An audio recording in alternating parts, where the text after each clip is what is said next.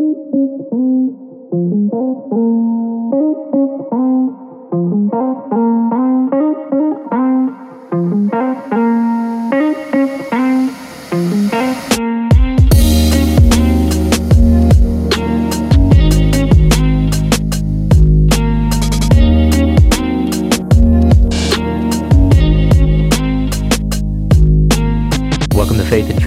pastoral podcast that discusses common and often controversial topics from a biblical perspective. My name is Matt Miller. And I'm Matt Henry, and we are back in Systematic Theology 3 and on the topic of elder qualifications. This is part two of 3. So we want to just jump right into this issue of the qualifications. We so far established that the elder, overseer, bishop, and the pastor are really all used interchangeably, and that there's no biblical sense of a hierarchy within them. So we talked about that. We then began to talk about the qualifications, as it's very important for the well-being of the local church. There are few things more beautiful, in our opinion, than a church overseen by very godly and qualified elders. But we'd also be quick to say that there are few things more sad and terrible than a church with ungodly and unqualified elders. And I think we see a lot of that today. So what we want to do is we see all of these instances of leadership gone bad in our nation right now. We shake our head as we see it. But the way to resolve the leadership crisis is not to toss the biblical data overboard, but to repent. Right. And that's what I think a lot of churches need to do.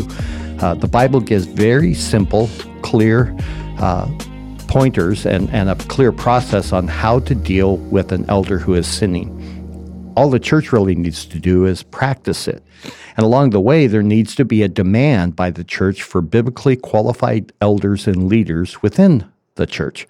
And if a local church can't seem to do this, then we would simply counsel the person in that kind of a church that it's time to go find a sound church and get away from that one, because in the long run, harm will be done to you. Right. So last episode, we dealt with the personal qualifications of a prospective elder. Remember that these must be present in the life of a man before he becomes an elder. Now, not to perfection. I mean, everyone's on a point of growth, but they need to be present, consistent. Just because he's a good guy, in other words, or he's finished seminary, or he's a gifted leader or speaker, none of that means that he's actually qualified for that position. And just because he's qualified does not mean that he's the right man for the task. So we would add to that, I think we talked about this a bit, that does he fully understand and buy into the theology of the church? You might have a qualified elder-wise, but if he's Lutheran in his theology, right, well, that's not going to be a good fit in a Baptist church and vice versa. So is he sharing the goals and the direction of that church? Things like these we think are also important to consider before you bring a man into the position of an elder. So what we're going to do today is work out the spiritual qualifications that the New Testament gives us for that prospective elder. Okay, so the first one is that he must be a mature believer. This comes from 1 Timothy 3:6 and then also Titus 1:9. Here's the 1 Timothy 3:6. It says that he is not to be a new convert. Why? So that he will not become conceited and fall into condemnation incurred by the devil. Now, this word here for convert, that refers to just one who is new in the faith. It's one who, in other words, has not yet been tested in the fires of God's trials. This is, we would say, a real problem within churches today. We emphasize far too much on the emotional side of our faith. What we experience, what we feel, those subjective things. And as a result, we tend to detract from any type of dogmatic teaching where there's only one correct view on a certain passage or certain doctrine. Yeah. That ends up meaning that we don't pursue the understanding of the deeper things of the Word of God. The result of that is that churches are full of young believers, even though they've been saved for quite some time, they're just immature. Yeah. And that is a terrible thing for an elder. The church can't rise above its leadership. We say that often. And if they're young in their faith, the result You all right over there? I forgot to swallow and not breathe at the same time. Sorry about that, folks. I'm in full agreement with you. I just forgot that little thing of not breathing. I was, never mind. So, yeah, we know this, that a church will never rise above its leadership. And so if you don't have a mature leadership, then that's just bad things for the church. It's Do just you going think, to though, suffer. people believe that as a whole in the church? I mean, really I believe think it. maybe they all assent to that intellectually. But do you think they're convinced of that? I have to say no, based on what I see in many, many churches, especially where some are content to just stay there for a long time. And the amount of people that I'll even interact with who have a lot of complaint, and I would say righteous complaint about the leadership and pastors at their churches, and yet they'll remain there. Yeah. And what they don't understand is that how much that is going to affect them and their ability to grow and those kinds of things. Yeah, I agree. So in this particular passage here, Paul also says that if you elevate a man too soon and he is too young in the faith, again, we're not talking there about age, we're talking about maturity level in the faith, then you create a stumbling block in his life as well. And the reason is because you're dealing now with the issue of pride, and pride becomes a very real temptation. And so this qualification is to protect the church and that man. Yeah, so it's a double protection. You literally set the guy up to fail by getting him in there too soon. And I think we see that, again, with guys like Mark Driscoll. He had this meteoric rise, and because he was doing all these really cool-looking things and getting bigger and bigger, they forgot that you also need to be mature in the faith, and the pride became a huge issue in his whole work. Yeah, and then who you surround yourself with too. Or not surround yourself. Exactly. I mean, as your church is growing, you need certain skills, you need certain kinds of people around you to help with that. And the temptation is to just look at the talent or the skill that the person possesses because it's pragmatically useful or helpful right now. Yeah. But in the long term, it's not, because you've failed to let the character be the defining qualifier. Yeah, absolutely. Another one would be for Titus chapter 1, verse 9, where he says, also holding fast the faithful word, which is in accordance with the teaching, so that he will be able to both exhort in sound doctrine and to refute those who contradict. Now, the Titus passage here does not describe the elder in the same way as we saw in that Timothy passage. Right. Probably due to the fact of the newness of this church. Everyone would have been a relatively young believer at this point, but the elder still must be well grounded in the Bible and its doctrine. And that is a very helpful thing in church planting situations where there might not be an older or seasoned believer. When he says they're holding fast the faithful word, that's not in reference to the gospel. Right. It's in reference to doctrine and understanding of the faith. And he grasps it, and he holds on to it. Yeah. Notice here also that there are two purpose statements indicated by the word that for this person to be holding fast to the word. The first is to exhort or encourage. This, however, can only be done by sound doctrine again. The elder must be able to properly and effectively encourage a person in accordance to God's word. So inexperience with the word can result in more damage than help. Either you apply passages to a person wrongly, giving them false hope, or you beat them over the head with the word rather than helping them. And then the second is now they're also able to refute or rebuke or expose.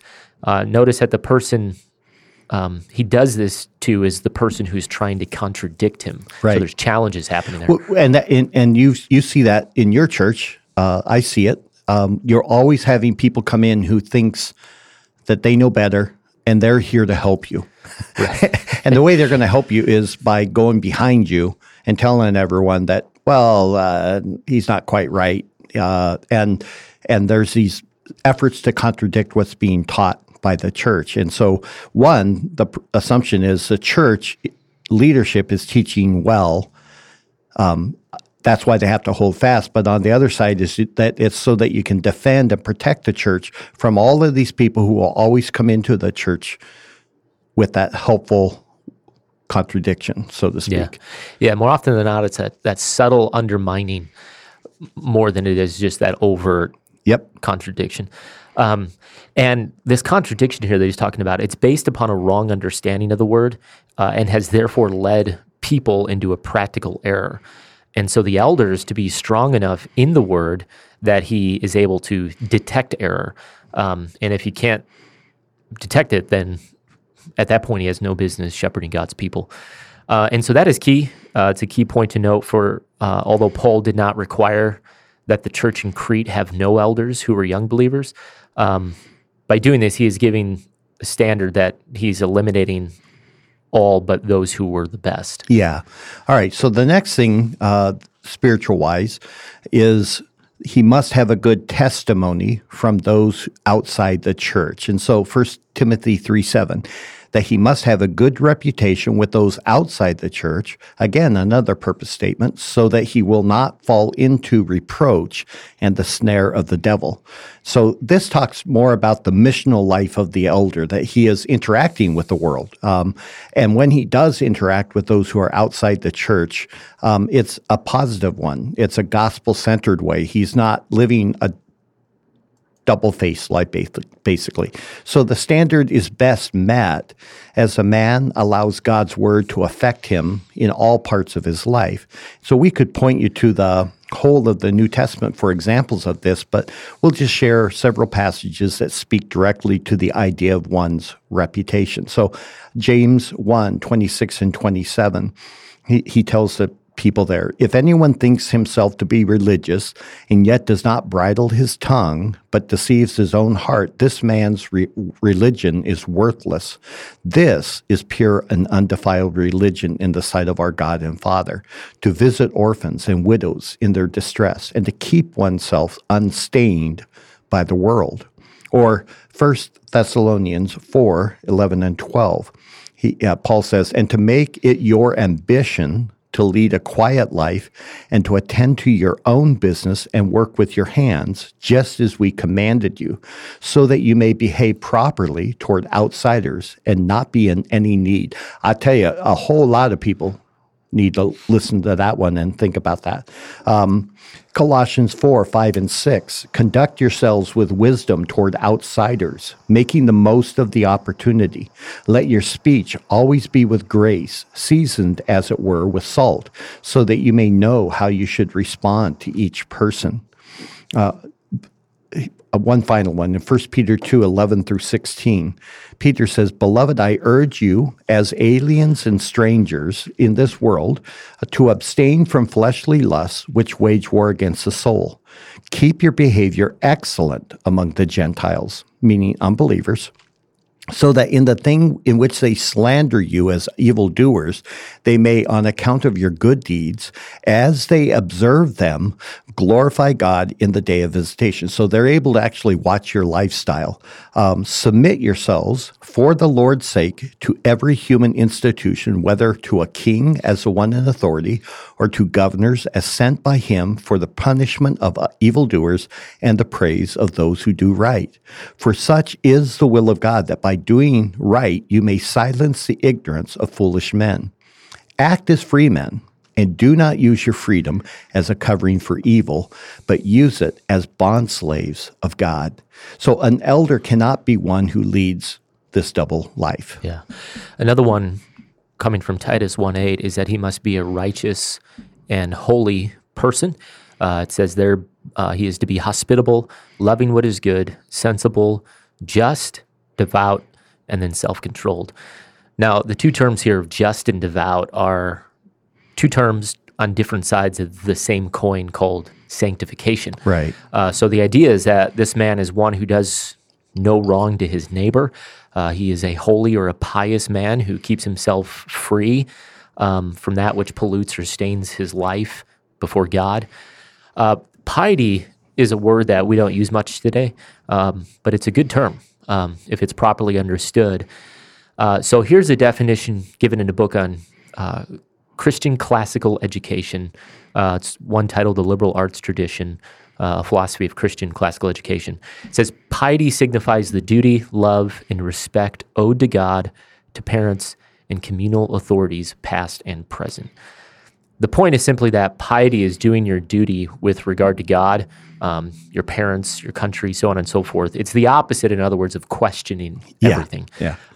Rather, it's a life that is well arranged under the gaze of God and those points of authority and structures that model and express His will on earth. So elders ought to be men who love justice and mercy. They think deeply on the things of life so that they can now give wise counsel to younger people and those younger in the faith. They should not be having struggles with addictions and sin where they don't seem to be able to beat those things. In short, they're just and devout men. And you can see a huge need for that today as we're watching our nation descend into absolute chaos and crass sin. How do you navigate those waters? How do you counsel somebody who's in a corporation and they're going through the required racial injustice training? And how do you deal with, like, the Chauvin verdict or the Black Lives Matter or the protests or the riots or whatever you're going to look at? People need somebody that can help them think through those things. And what they don't need is an elder who's then ranting on Facebook and putting up all these whiny, complaining posts, but they literally offer no sound, godly counsel. And they certainly are not modeling it where the people in their church can see. A good elder, a faithful elder, is one who his life is so devout, just, it's one filled with that piety you just described, that there's help being given to the church, that they can look at their elders and say, oh, that's what we ought to be doing, rather than, well, we're not getting any help from the pulpit, so I guess we'll just do what we think is right, which oftentimes isn't helpful. Yeah. So we're just going to end it here today because the next section on qualifications is dealing with issues of family, and there are some challenges in that section that we want you to be alert to and ready to engage your minds with. And so we'll move on to that next time. And the ones that we listed here are probably enough just to consider for now. So let us close here with just some quick suggestions. First of all, we would say use these qualifications as a basis of prayer for yourself, for your husband, for the leaders in your church. You know that this is God's will, so you can pray these things in confidence. Second, we'd say be kind to your leaders. If you're listening to us and thinking about that your leaders may not measure up to this, before you decide that they don't, you'd be wise to get to know them and to talk with them. See them up close before you are quick to jump to conclusions. Third, remember that these are not only for elders, but for any Christian man or woman.